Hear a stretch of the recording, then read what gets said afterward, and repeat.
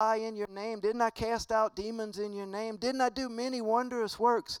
And he'll look at them and say, depart from me. I never knew you, you worker of iniquity, because their motives were wrong. They were doing the right things, but they had the wrong motives. And some people have the right motives, but doing the wrong things. So we have to get it together. And that's what my sermon tonight is, about life. Let's get it right. We only have one life to live. What they call it, YOLO, you only live once. We only have one life to live. So we have to get it right. So we're going to talk about some things, some keys that will help us in the struggle. Pastor Butch said that sometimes people get bored in their spiritual walk.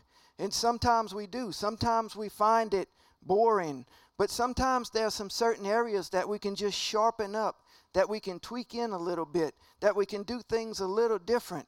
And believe me, the Christian walk is not boring. If you find the Christian walk boring, you need to challenge yourself a little bit. Step it up a notch and let's turn it up, because there are things that are amazing in the Christian walk.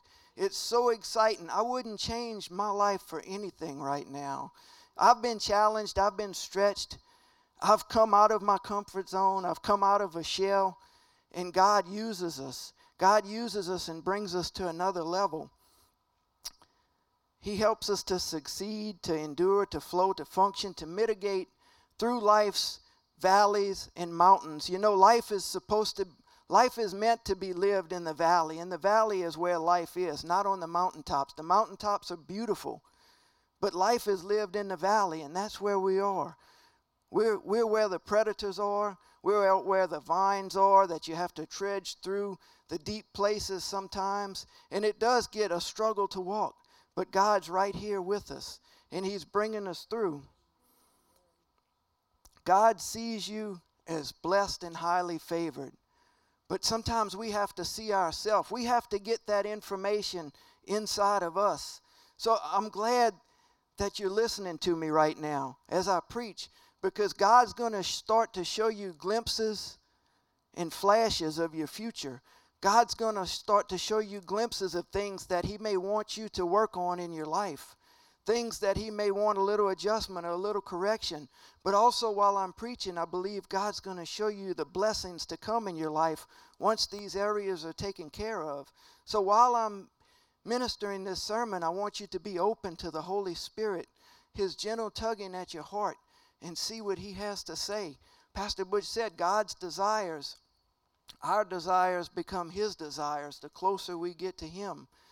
And I thank God that God's desire is to give you your heart's desire, especially when your desire is His desire. Jesus' main goal was to be one with the Father, and that should be our goal, to be one spirit with God. And that way our desires become His desires. I want to read my opening scripture that Donna already read, Psalms 34. So if we can get it up. I will bless the Lord at all times, and His praise shall continually be in my mouth.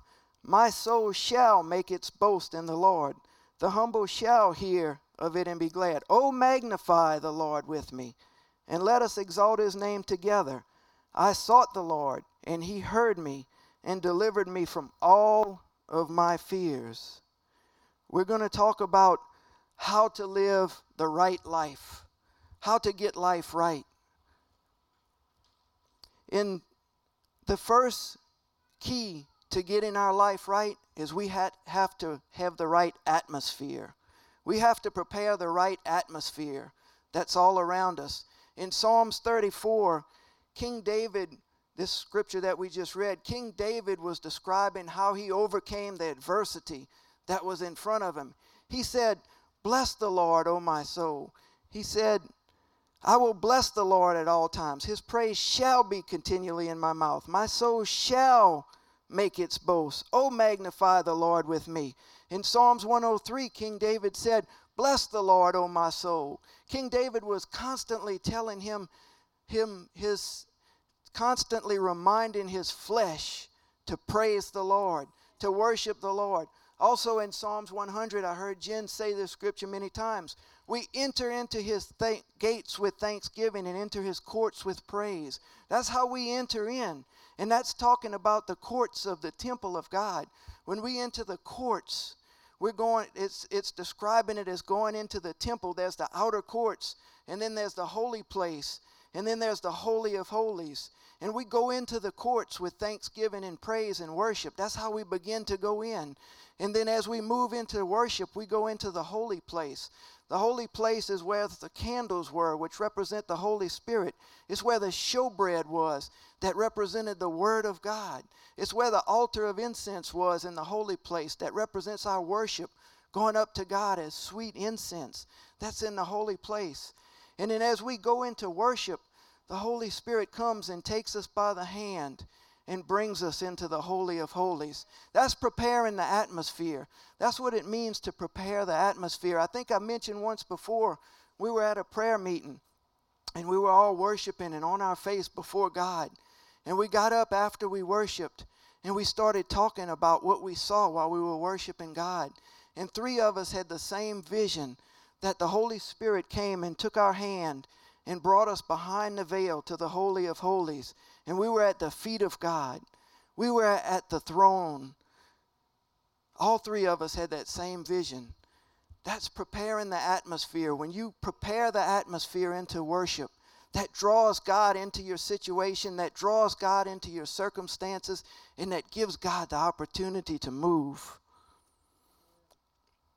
Emotions create atmospheres.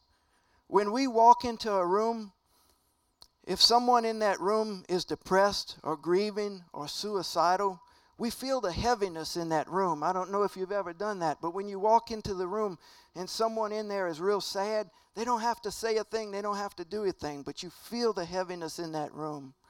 If you walk into a room and someone's afraid or frightful, you feel the anxiousness in that room. You feel the anxiety, you feel the tension in that room. One thing animals can feel when someone's scared. Dogs can feel when someone's scared. If there's a person that has a dog and that master of the dog is scared, if you go up to that person, the dog may bite you because he knows that his master is scared. Same thing with horses. Horses can sense when you're afraid. So these feelings can be sensed. Emotions create atmospheres. When there's a person that's angry, you may walk into a room just after a person started venting and raging, but he doesn't have to say one thing. He doesn't have to project one word, but you can feel the hostility when you walk into the room because emotions create atmospheres. God is the same way. God is moved by atmospheres. And that's what we done when we were in praise and worship just now. We prepared the way for the Holy Spirit to usher the Holy Spirit into this room. When we start praising, when we start worshiping, the Holy Spirit just floods the place. God responds to atmospheres of thanksgiving, gratitude, praise, and worship. I believe while we were worshiping earlier that we were transported, translated, escalated, escorted into the Holy of Holies because we were at his feet.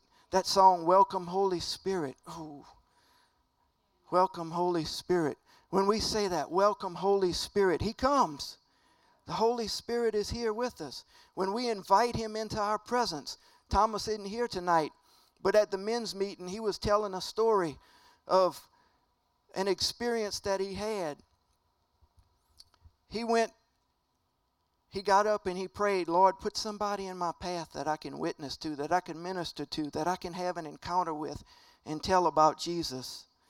So he went to the grocery store and he parked next to this brand new truck. And he said he parked a little too close. But the guy got out all irate and he was like going to fight Thomas. And Thomas was like, this isn't what I prayed for. But Thomas started praying. He said, Jesus, you love this guy. And this guy means a lot to you. Intervene in this situation. And when he did, the guy started crying. The guy broke down in tears and hugged Thomas. What did he do? Thomas invited Jesus. Thomas prepared the atmosphere when he prayed that morning. Thomas set a road path for that day. And then when he was there in front of that guy and he prayed, he brought Jesus into the situation. The Holy Spirit intervened. The guy says, I've been a Christian, I've been backsliding for years now, and I'm ready to get right. And Thomas prayed with him in the parking lot. And he said they went into the store, and his truck was still parked right next to the guy's truck. And they went into the store together. But we have to invite the Holy Spirit by preparing the atmosphere. There's another story in the Bible of King David. Well, young boy David and King Saul. King Saul was a manic depressive. The Bible says that an evil spirit would come from the Lord and it would torment him. And it would make him depressed and oppressed. And he may have been bipolar. And he would just get out of his mind. But he did a strange thing. He told his servants, go and get David and tell him to bring his harp. Tell him to bring his harp. So he did, and King David came. Boy David came. He was a young boy carrying a big harp. And he came in, and he began to play the harp, and he began to worship God. And it says the evil spirit left Saul. Why? Because all David did was fill the atmosphere with praise and worship to the Lord. He prepared the way for God's Spirit to come in. And when God's Spirit comes in, when we draw God's Spirit into our atmosphere, into our presence, it expels the evil. It pushes out the darkness. So that's what King David did. He came in and he played before Saul. We can't afford to go through this life as thermometers. Thermometers are affected by ambient temperature. The ambient temperature changes, they change. We're called to be thermostats. We're called to change the environment that we're in. We're called to change the atmosphere that we're in. Thermostats normally control the temperature unless they're like these. I apologize for that. We'll get that fixed. Normally they control. If everything's working, they have to be connected to a source. They have to be connected to the right source. And that brings me to my next point. Let me not get there just yet. We have to create the right atmosphere. People carry spirits with them. We talked about going into a room and emotions create atmospheres. Sometimes people create atmospheres. There are people that carry spirits with them, just like this spirit was tormenting King Saul. Some people are all about drama. Everywhere they go, there's drama, drama, drama. There's some people that have negativity all around them. Everywhere they go, they're negative Nelly, negative this, negative that. Oh, poor me. And then there's some people that are hostile. They're angry all the time. And then there's the ones in the airport that always have the spirit of confusion. I see them. I can see them from a mile away, and I'm like, Lord, please don't put me on that flight. And I know it, and I get on the flight, and next thing you know, they in my seat, they in the wrong seat, they holding up the flight, they holding up the stewardess, and confusion just follows them. But you know, there's also people that are faith-filled, that are loving, that are kind, that are tender-hearted, that have joy, that have peace, that have strength. Spirit-filled people. We have to choose those people to be around because we have to protect our atmosphere. There's another thing that carries spirits. What about music? What about the kind of music that we're listening to? Music definitely brings spirits. Music is used in praise and worship.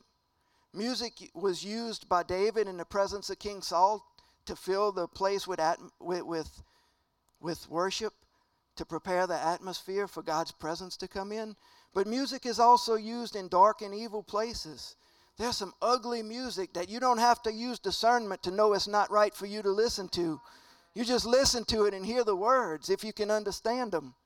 If not, if you can't understand the words, Google it and find out what they're saying. Make sure that it's right music to listen to, because music changes the atmosphere. We have to, the Bible says that, know ye not you're the temple of the Holy Ghost? We have to be a better host of the Holy Ghost. We got the Holy Ghost inside of us. And God is drawn to atmospheres, and God withdraws himself from atmospheres. So we have to make sure that our atmosphere is right. We have to make sure that we have the right atmosphere around us. The second thing to have the right life is we have to make sure that we're connected to the right energy source. You know, you can have a 120-volt drill that can do a lot of work. It can drill through half-inch metal. It can drill through plywood. But if you try to connect that drill to a 12-volt battery, it's not going to do you much good. And then vice versa. You can have a 12-volt drill, and if you connect it to 120 volts, it's going to go real good for about 3 seconds. And then it's going to catch on fire and melt. So it's not going to work for you. We got to be connected to the right energy source. We have to be connected to the right energy source. 2 Corinthians 10:4 says, "For the weapons of our warfare are not carnal, but mighty in God for the pulling down of strongholds." You see, the battles we fight are not spiritual battles. They're fleshly battles, but they're spiritual battles. We have to fight them from a spiritual perspective. The battles that we'll fight in this life are of the flesh. But we have to use our spiritual weaponry. If we fight the fleshly battles, addictions, sin, emotions, sickness, all of these battles from the flesh, then our flesh is weak. But if we fight it from the Spirit, if we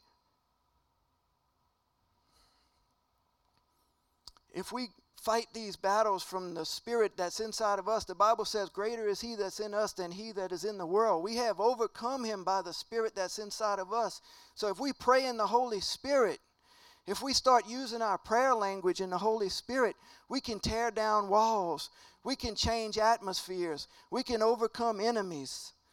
We can eliminate confusion. We can increase our faith when we begin to pray in the Holy Spirit. But religion will say that's not for today. Religion will say that was for a time long ago, but I'm telling you it's for now. The Holy Spirit is here with us right now. The Holy Spirit was talked about in Matthew. It was talked about in John. It was poured out in Acts chapter 2. It was talked about in Acts chapter 10 and Acts chapter 19. In 1 Corinthians 14, Paul spoke about it. Paul said, in fact, "I speak in tongues more than you all." All means all. That wasn't just for the apostles. Paul said, "I speak in tongues more than you all." If you don't believe that tongues are for today and for us, then you're not believing in part of the Bible.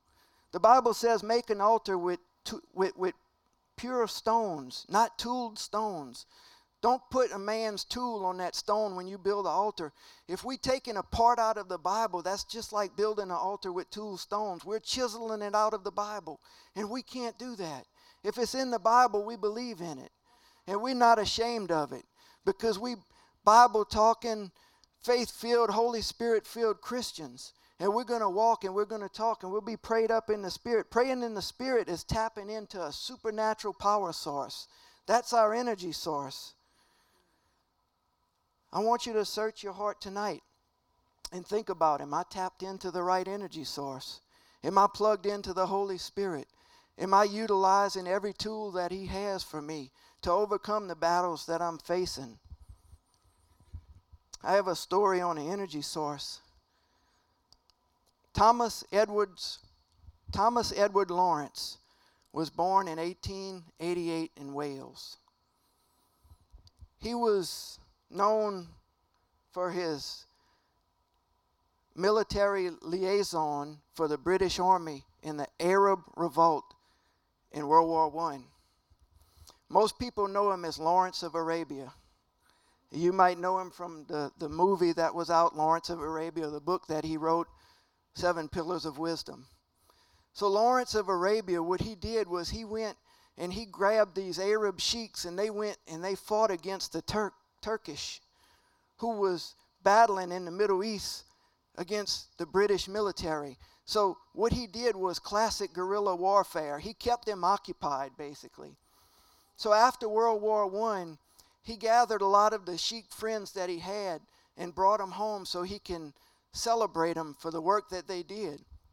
And they met with the Queen, they met before Parliament, they met before the House of Commons, and they had a wonderful visit. And he told them, while y'all are here, I'll give you anything that you want. And the sheiks brought him up to the hotel room. And they pointed at the faucet in the tub. And they said, we want the faucet. We want to be able to bring running water to the desert where we're from.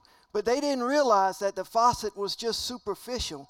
The faucet was actually connected to a source. It was connected to the plumbing behind the wall. It was connected to a heater that was the energy source. It was connected to the city main that had a line out to a source, a body of water that it was drawing in. You see, it wouldn't have mattered if that faucet was 24 karat gold. Without the source, it could do nothing for them. If we're not plugged into the right source, we can't do anything. We can't do anything. When we speak in tongues, we speaking directly to the throne of God. The Bible says the Spirit knows the deep things of the heart. So who could pray better to God but the Spirit that resides inside of us? Because He knows exactly what we're feeling. He knows exactly what we need. There's no filter. There's no agenda. He's speaking directly to God. So when we speak in tongues, we speaking directly to the throne of God. In fact, when we speak in tongues, the enemy doesn't even know what we're talking about. It confounds the enemy when we speak in tongues. The enemy only knows what he sees. He knows the things that you do. He knows your ways and your patterns. He knows the things that trip you up and your triggers. But he doesn't know what we say when we speak in tongues. And I'll use a story to explain this. The same thing happened in World War I with the Japanese. Every time we would make plans and battle strategies, the Japanese would always be one up on us in World War I. What happened was the Japanese had interpreters. And when we would speak over the radio, they would interpret those messages. And they would know the battle plans. So what the United States did was they went to the Navajo Indian Nation, where they only were taught a language on the reservations. And they got 17 of the Navajo. And they started transmitting battle commands through the Navajo language. And the Japanese interpreters understood English, but they didn't understand Navajo. So we ended up winning the war because of the Navajo tribes that helped us, the 17 Navajo. They called them code talkers, but another word was wind talkers. They were wind talkers. Wind talkers. How awesome is that? I'm telling you, we don't have to play fair with the devil. We can go straight to the throne of God. We don't have to play fair with the devil. What do we need to do to begin talking in spiritual prayer language? We need to be baptized in the Holy Spirit. If you've never spoke in tongues before, God is there for you. But I want you to ask God tonight. In fact, I want you to ask God right now, Father, give me baptism in the Holy Spirit. If you've never spoken in tongues, the word says, what man is there among you who has a son, if he asks for bread, will give him a stone? Or if he asks for fish, will give him a serpent? How much greater, or how much more does the Heavenly Father who is in heaven give good things to those who ask Him? So if we ask God for baptism in the Holy Spirit, He'll give it to us. We must be filled with the Holy Spirit. We must be refilled with the Holy Spirit. And we have to be baptized in the Holy Spirit. How great would it be if America was filled with the Spirit? That would solve so many problems, so many social problems, so many financial problems, so many problems with race and wars, so many problems with the corrupt government, if America was filled with the Spirit. I want to tell you the difference in being filled with the Spirit and being baptized in the Holy Spirit. And this is something that God showed me a while back, and I demonstrated it at River Ministries in Addis one day. To be filled with the Spirit, if you take a cup and you fill it with water, that cup is filled with water. The water represents the Spirit. And that cup can be poured out on areas that need water. And that's powerful. That's powerful. We can't limit the power of the Spirit. But you take that same cup, baptism of the Holy Spirit, that same cup of water that's filled with water, you take that same cup and you immerse it into a pitcher that's filled to the top with water. Now that cup of filled water is immersed inside of water, and the water is flowing in and out of it, and it never empties because it's submersed in something that's bigger than it. When we're immersed in the baptism of the Holy Spirit, we're immersed in something so big that the power is unlimited. The power is unlimited. So the baptism of the Holy Spirit, we have the fruit of the Holy Spirit: love, joy, peace, long-suffering, kindness, goodness, gentleness, and self-control. But when we're baptized in the Holy Spirit, there are gifts that come: discernment, wisdom, words of knowledge, miracles, mighty gifts that come with baptism in the Holy Spirit. We have to have the right atmosphere. We have to have the right energy source. And next, we have to have the right information. We have to have the right information coming to us. If we listen to garbage all day long, if we listen to garbage all week long, every day, hour by hour, y'all know what I'm talking about if y'all have a secular job. There's garbage that you hear is around us. But if we take in that garbage, how can we see a rose garden?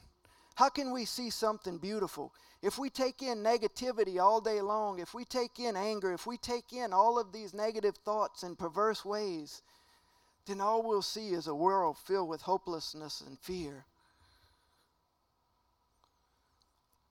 I said once, and there was a wise man that said this: you can't stop a bird from flying over your head, but you can stop him from building a nest in your hair. You can stop him from building a nest in your hair. You have to cast that down.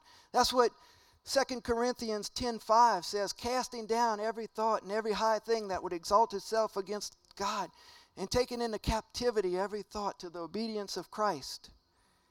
To the obedience of Christ. We have to cast down those bad information. Your eyes are a window to your soul, your mind, will, and emotions. Philippians 4:8. I don't know if I gave you that verse or not. I did. It says, finally, brethren, whatever things are true, whatever things are noble, whatever things are just, whatever things are pure, whatever things are lovely, whatever things are of good report, if there's anything that's praiseworthy, if there's any virtue found in them, dwell on these things. Dwell on these things. This is what we need to take in. It's not enough that we have to hear it, but don't take it in. Don't let it get inside of us. We have to take in the good information. We have to digest it. We have to absorb it. We have to internalize it. We have to get the good stuff inside of us. Sometimes it's easier to take distractions. It's easy to be distracted. And I'm telling you tonight, don't be distracted from what I'm saying, because these are keys to sharpen areas that you need in your life. In Jeremiah 15:16, it says, Jeremiah 15:16, I may have not gave you that one. It says, your words are found and I ate them. Your words were found and I ate them. And your word was to me joy and rejoicing in my heart. For I am called by your name, O Lord God of hosts. We're all called by the name of God. We're Christians. We're Christ-like. We're to be like Christ. We're called by his name. We're followers of Christ. And we have to take in his word. What does his word say? It doesn't matter what the opinions of people say or their thoughts, or it doesn't matter the situation or circumstances around you. It depends on what God says. What does God say about my life? What does God say about who I am? What does God say about my family? As for me and my house, we shall serve the Lord. What does God say about your future? Jeremiah 29:11. For the thoughts I think to you are good, not of evil, for a future and a hope. God has plans for your future, and it's good plans. What does the Lord say about your freedom? He who the Son sets free is free indeed. It's free indeed. We don't have to walk around in bondage. We don't have to walk around pressed down. Because it all matters what God says. What information are we taking in? We have to know what God says. So many people these days know more about what did the Fox say or what did Fox News say than they know about what God says. Look at your neighbor and say, look out, he's preaching now. What did the Fox say? What does Fox News say? So many people are encapsulated by what Fox News is saying. But what about what does God say?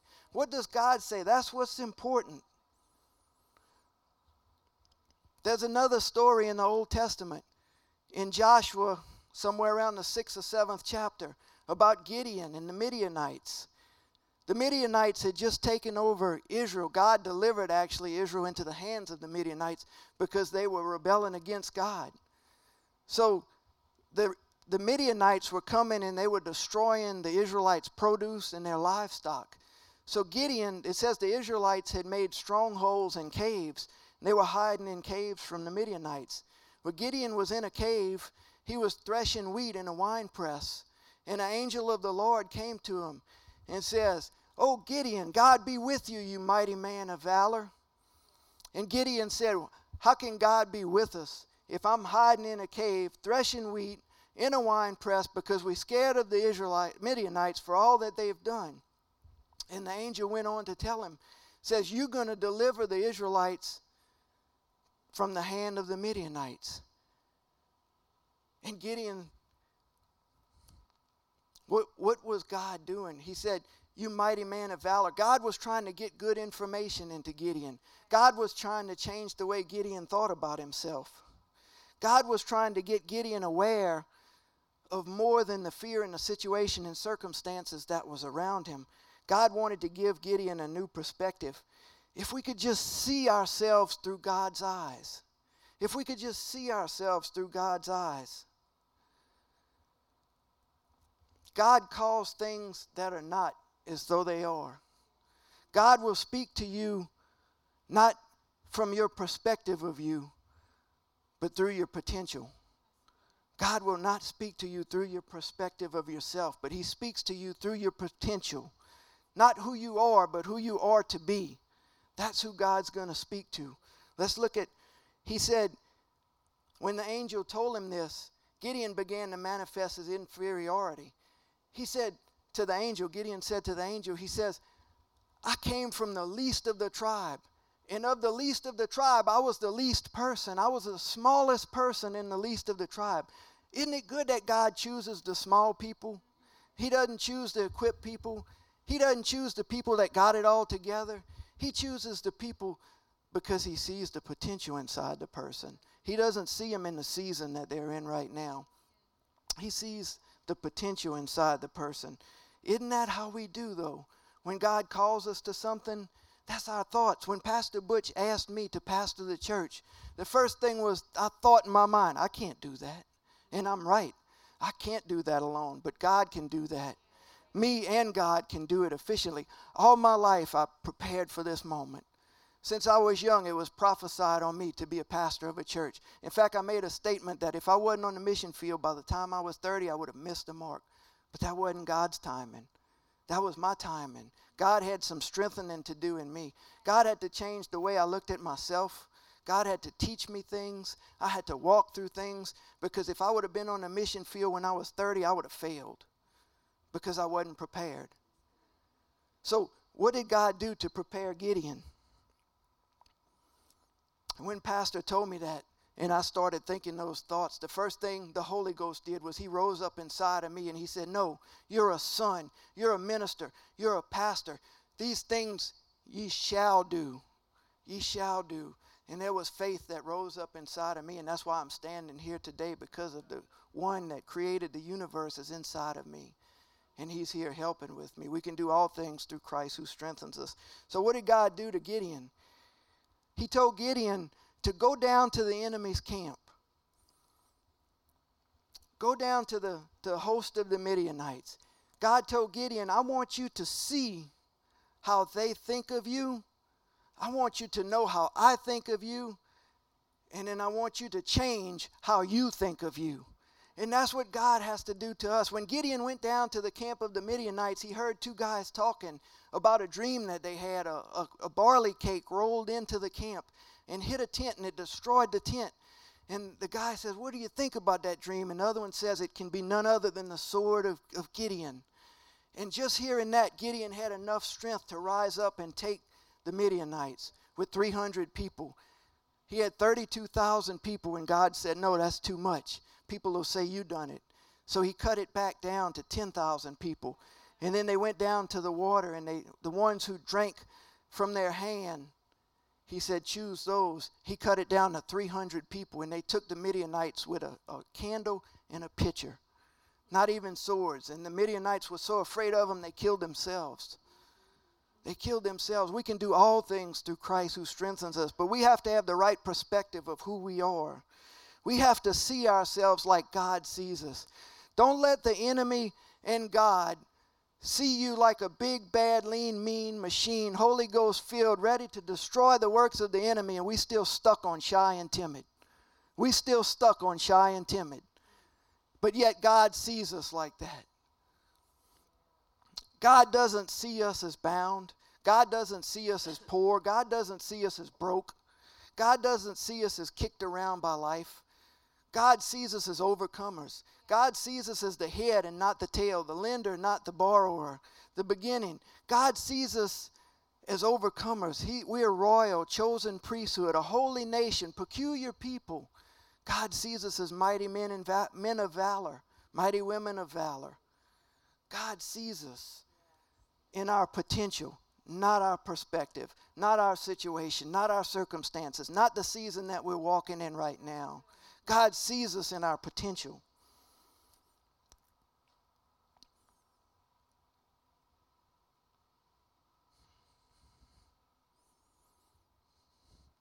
I want you to stop thinking of those negative voices. Pastor Butch mentioned it earlier and what he was saying. We hear those negative voices saying, you can't do that. You're not equipped to do that. You're not adequate. You don't have enough scripture inside of you to witness to that person. That's not your place to do that. I don't want you to think about that. And while I'm preaching tonight, I want you to think of those things that the enemy told you that you couldn't do, and know that God sees you as an overcomer. He sees you in your potential. Your perspective has to begin to change. The Spirit is stirring up something on the inside of you. It's changing something in you right now where you'll never be the same because your perspective is changing. Our identity is being created and developed inside of us. We're getting a boldness inside of us. In fact, when you wake up in the morning and your feet hit the floor, the enemy's going to start to tremble because you're realizing who you are in Christ and the things that you can do. And you're coming out of the comfort zone and stepping into the things that God has for you to do. The fourth key that I have to having your life right is we have to have the right location. We have to have the right atmosphere. Excuse me, I need some water and an air condition. Whew.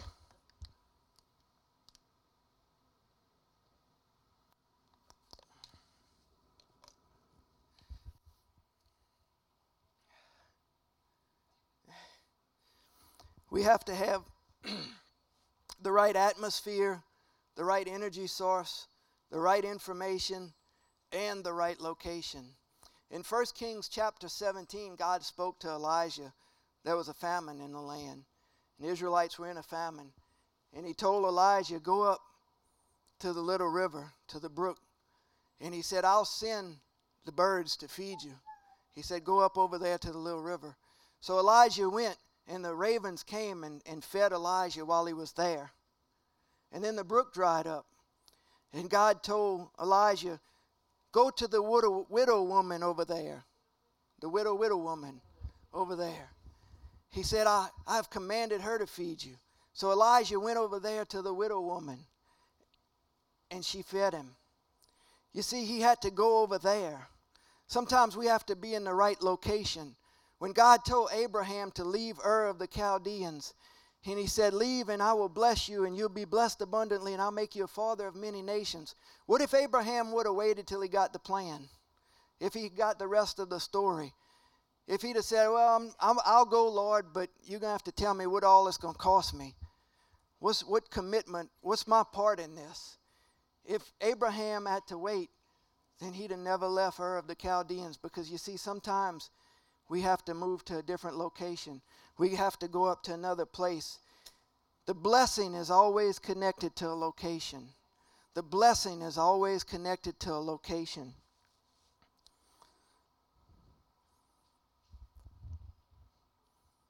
Sometimes we put our trust in systems more than God. Sometimes our source is actually the systems. And we wait for the systems to provide what we need. But God is calling us to a place, and I'm not talking about a geographical location. I'm talking about a spiritual location. God is calling us to a place. God's telling many people here tonight, it's time for you to move up. It's time for you to move to another level. It's time for you to turn it up, to crank the knob up. It's time for you to allow the Holy Spirit to start moving you into this location. It's just like a quarterback throwing a football. He throws it to where the receiver's going to, not to where the receiver is. God's released those blessings, the favor and the blessings already, but we have to move into a position of provision to receive those blessings that God's already released. How many of us want a double portion, a double anointing, a double portion of God's blessing and God's favor? When Elijah came to get Elisha and called Elisha to follow him, Elisha did an amazing thing. He broke the plow. He broke the plow. You see, the plow to Elisha represented an old system. That was Elisha's way of providing for his family. That was Elisha's way of past success. That was Elisha's way of prosperity. That was Elisha's comfort zone. Yeah, that speaks to us. That was Elijah's comfort zone. The plow was everything to Elisha. But sometimes we just don't want to let go of the plow. Sometimes we don't want to let go of the plow. But Elisha not only let go of the plow, when Elijah told him to follow him to get a double portion, Elisha turned back and broke the plow. Never to look back on the old system. Never to look back on where he came from. He trusted him with all his heart. We have to have godly men in our life like Elijah. We have to have godly mentors in our life. And that brings me to the next point. We have to have the right people in our life. We have to have the right people in our life.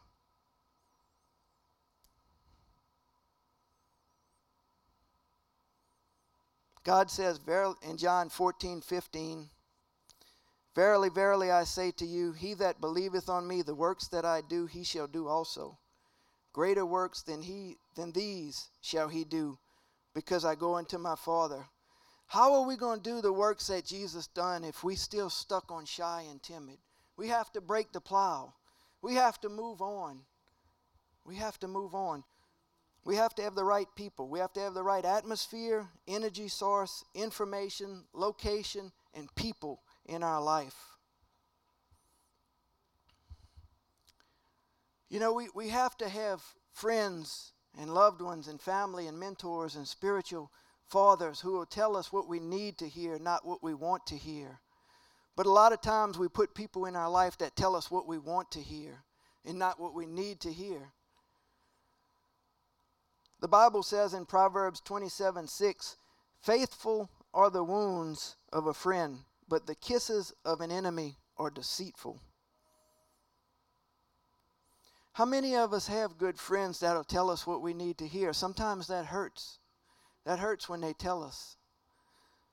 But I encourage you tonight, if you don't have a person in your life that's going to correct you when you need correcting, that's going to tell you the areas that you need to work on, then you need to get that kind of person in your life. That kind of godly brother and sister that's going to correct you and tell you when you need to tighten up in some areas. We call that accountability relationship. We all need to have relationships that we can be accountable to that person. That person can speak godly things into our life. But a lot of times we want to develop a relationship off of points of relativity. We relate to that person because they've already walked through what we're walking through. And that's a dangerous thing, because if we got weaknesses in a certain area and we develop a relationship because that person has a weakness, then what we did is we multiplied our weakness times 2. We just multiplied it times 2. So the relationships that we want to develop in our life, the people that we want to have around us, are people that are strong in areas that we're weak. People that don't have problems where areas that we do have problems.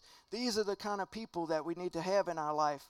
So many people have their own friends in their life. You hear the old saying, birds of a feather flock together. That's not in the Bible. Or is it in the Bible? I don't think it's in the Bible. But it's true. But what is in the Bible is bad company corrupts good morals. That's in 1 Corinthians 15:33. Yes, 1 Corinthians 15:33 if you're taking notes. In the Amplified version. Bad company corrupts good morals. We have to have the right people in our life. We have to pray that God gives us the wisdom to choose the right people in our life. Because sometimes we know better, but we just don't apply it. We don't apply that wisdom. And I know in my life personally, that's made me who I am. Not that I have it all right, but I've had the opportunity to have many spiritual fathers that spoke into my life and corrected me and sharpened me and told me and still are telling me the areas that I'm doing things that need to just be tightened up a little bit. It's an accountability relationship. So we have to have the right atmosphere. We have to have the right energy source. We have to have the right information. We have to have the right location. And the last thing I want to talk to you about is having the right timing. Look at your neighbor and say, timing is everything. Timing is everything. In Ecclesiastics, it says there's a purpose for every season. There's a time and a purpose for every season. Ecclesiastics was written by Solomon. He wrote Proverbs, Ecclesiastics, and Song of Solomon, 3 books in the Bible. And he was a very wise man. And he said that timing, there's a season and a purpose for every season under the sun. But he also said that everything under the sun is vain unless we have God connected to it, unless it's all about God, unless it's about our relationship with God. He says the life that man lives, the work that he does, the life that he lives, is all vain. He gave many examples of vain things, but unless God is connected to it, then it's worth something. We have to make sure that the life we live in is right. And that's why we're talking about it tonight.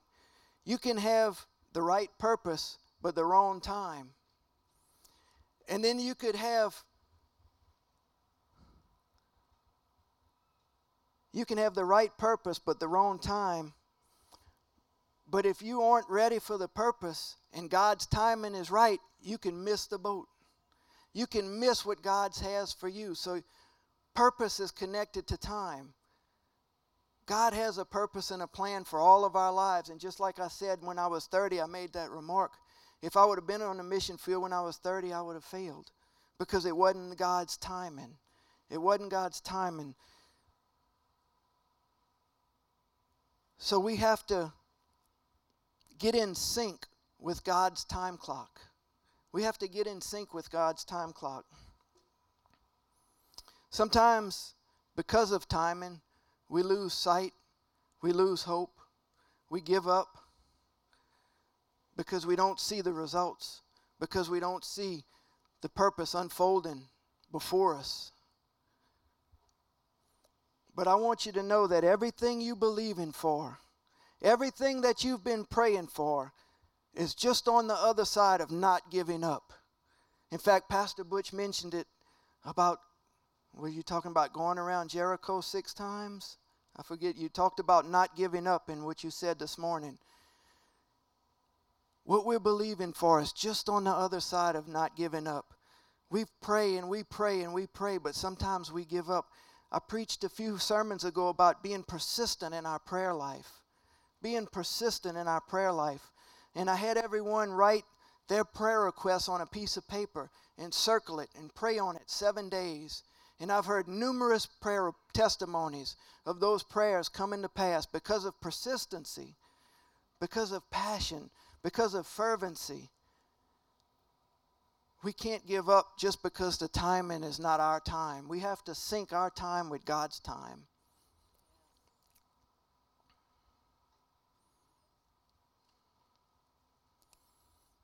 I feel in my heart that the praise and worship has changed the atmosphere of this room. that when we came in this room, it was just a room. But when we began to pray, when the intercessors began to walk around praying, when we began to invite the Holy Spirit into this room, the atmosphere changed. And Holy Spirit is here with us tonight. So I want you to search your hearts. We have to have the right atmosphere. We have to make sure that what we're doing is drawing God into our situation and circumstances. We have to have the right energy source. We have to make sure that, just as Jude 20, we're prayed up in the Holy Ghost, that we're tapped into the Holy Spirit, that He's working in us, on us, and through us, because He's our source. The Bible says that some men trust in chariots and some men trust in horses, but we will trust in the name of the Lord. We will trust in Him because He's our source. We have to have the right people in our life. We have to have the right information in our life. We have to take in the good information. We have to absorb it and internalize it and digest it and get it inside of us. And just as the Bible says, His Word, we have to eat it. It has to become part of us. It has to become who we are. We have to have the right location. Spiritually speaking, we have to be in the right place. I'm not where I used to be, but I'm not yet where I want to be. We have to be in the right place. We have to have the right people in our life. We have to have godly people surrounding us that's going to speak to us and tell us the areas that we need to work on, that's going to direct us when we take a wrong step, that's going to look out for us, that's going to watch for us, that's going to encourage us when we need encouragement, that won't be afraid to encourage us and speak to us. And then we have to have the right timing. We have to know that it's not our time, but it's God's time. So don't give up. Everything you've prayed for, everything you believe in for, everything you're looking for is just on the other side of not giving up. So don't give up. Sometimes we have in our mind when we're going to surrender to God, when we're going to give our hearts to God, when we're going to ask God to be filled with the Holy Spirit. I remember going up when I was young and getting prayed for like 10 times to be filled with the Holy Spirit, to be baptized in the Holy Spirit. And then I was in my room praying, and God filled me with the Holy Spirit, and I started speaking in tongues. It's God's timing. It's God's timing. But search your heart tonight. And if you ask God to baptize you in the Holy Spirit tonight, I want to pray with you before you leave, because it's that easy. It's just asking the Father, and He gives us the Holy Spirit. The clock is ticking on destiny. We don't have as much time as we think we have. Time is short. We're not promised tomorrow. And we only have one life to live, so we have to get it right. So these areas are a foundation plan, a floor, a place to start from. And it's also not only about you, but it's about the people you influence.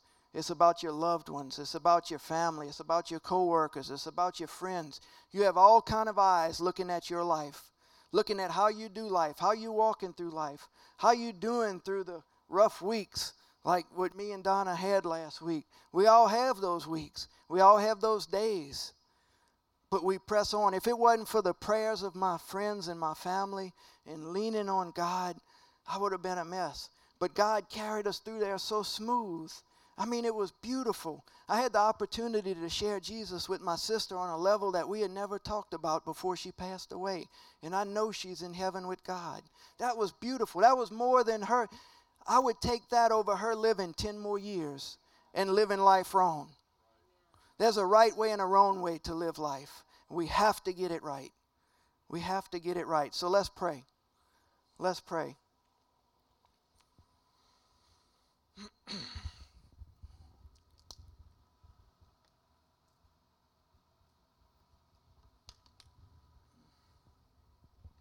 You may be in here tonight, and I don't know where your heart is. But if you left this church building, and God forbid you didn't make it home, would you stand in front of God and He say, "Well done, thou good and faithful servant"? Or would He say, "Depart from me, I never knew you"? You may go to bed tonight and never wake up in the morning. We have to know that we know that we know that we have salvation. And it's for us to know. God says the time is now. Now is the time for salvation. Now is the timing. His plans, His promises will unfold before us, but we can't wait another second to get our life right with God. It's appointed to man once to die, and then we stand before God in judgment. So our eternal destination has to be secure. The Bible says that if we believe on the Lord Jesus and confess with our mouth the Lord Jesus, believe in our heart that He was raised from the dead, that we shall be saved. If you would die tonight, tomorrow, next week, do you know without a shadow of a doubt that you will be saved? With every head bowed, nobody looking around, just slip your hand up real quickly where you are, and I want to pray for you.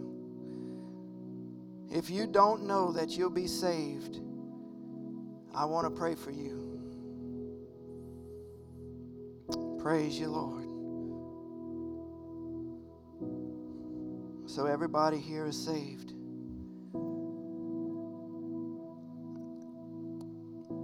If I was preaching tonight and the Holy Spirit tugged on your heart and said that these are areas that you could adjust, these are areas that you could correct,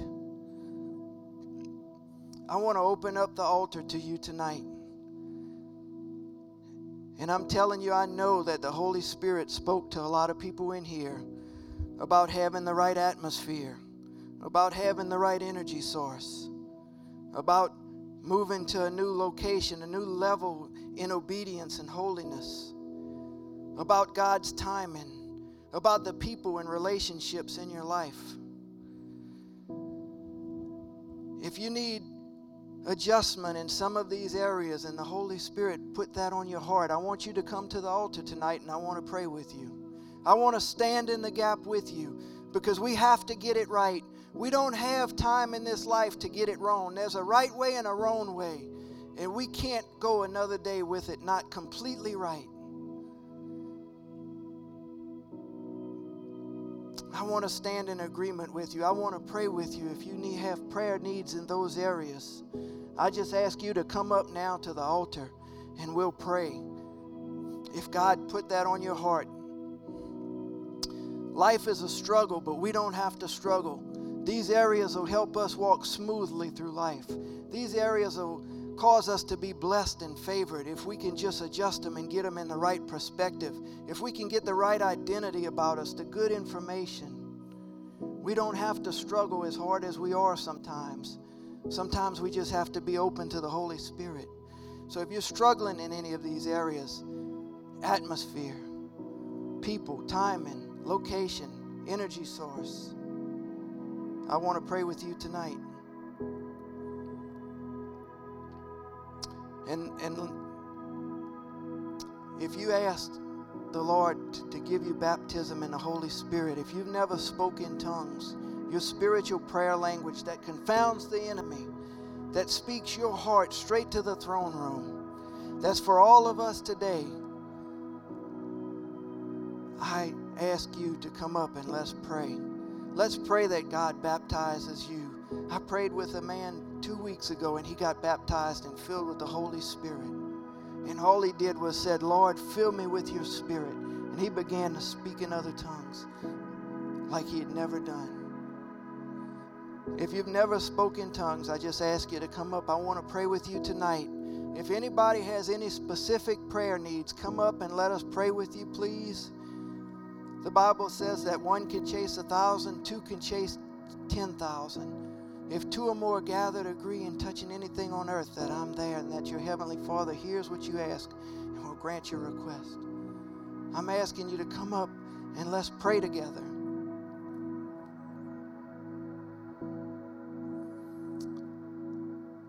Heavenly Father, I thank you for the word. I thank you for this message that you've put on my heart to share with the people. I thank you, Lord God, that we're walking through this life not alone, Lord God, but that we're walking hand in hand with you, and that you are living on the inside of us. Your Spirit, greater is He that is in us than he that is in the world. Your Spirit is leading us and guiding us and placing our footsteps on solid ground, not shifting sand, but solid ground as we walk through this life, as we navigate and mitigate through these areas, Lord God. I would ask that your Holy Spirit reveals to us anything that would offend you. Your word says that, let my words be pleasant in your sight. Let the meditation of my heart and the words of my mouth be pleasing to you, Lord God. Be pleasing to you. Lord, let every area that we spoke tonight be pleasing to you. Be a situation that you would be drawn to, Lord God, when we would ask for you to come into this presence. Holy Spirit, we welcome you in this presence. When we ask for you to come into our situation, in our circumstances, we know that you're a faithful God. We know that you're there with us, Lord God. We thank you. We thank you for people in our life that would minister to us, people in our life that would encourage us to move on. We thank you, Lord God, that we are moving on, that we're moving closer to you spiritually, that our location, Lord God, is not stagnant, not stale, not the same as it was 10 years ago, but we're becoming more and more like you. Oh, we praise you, Father. We thank you, Father. Lord, we worship you tonight.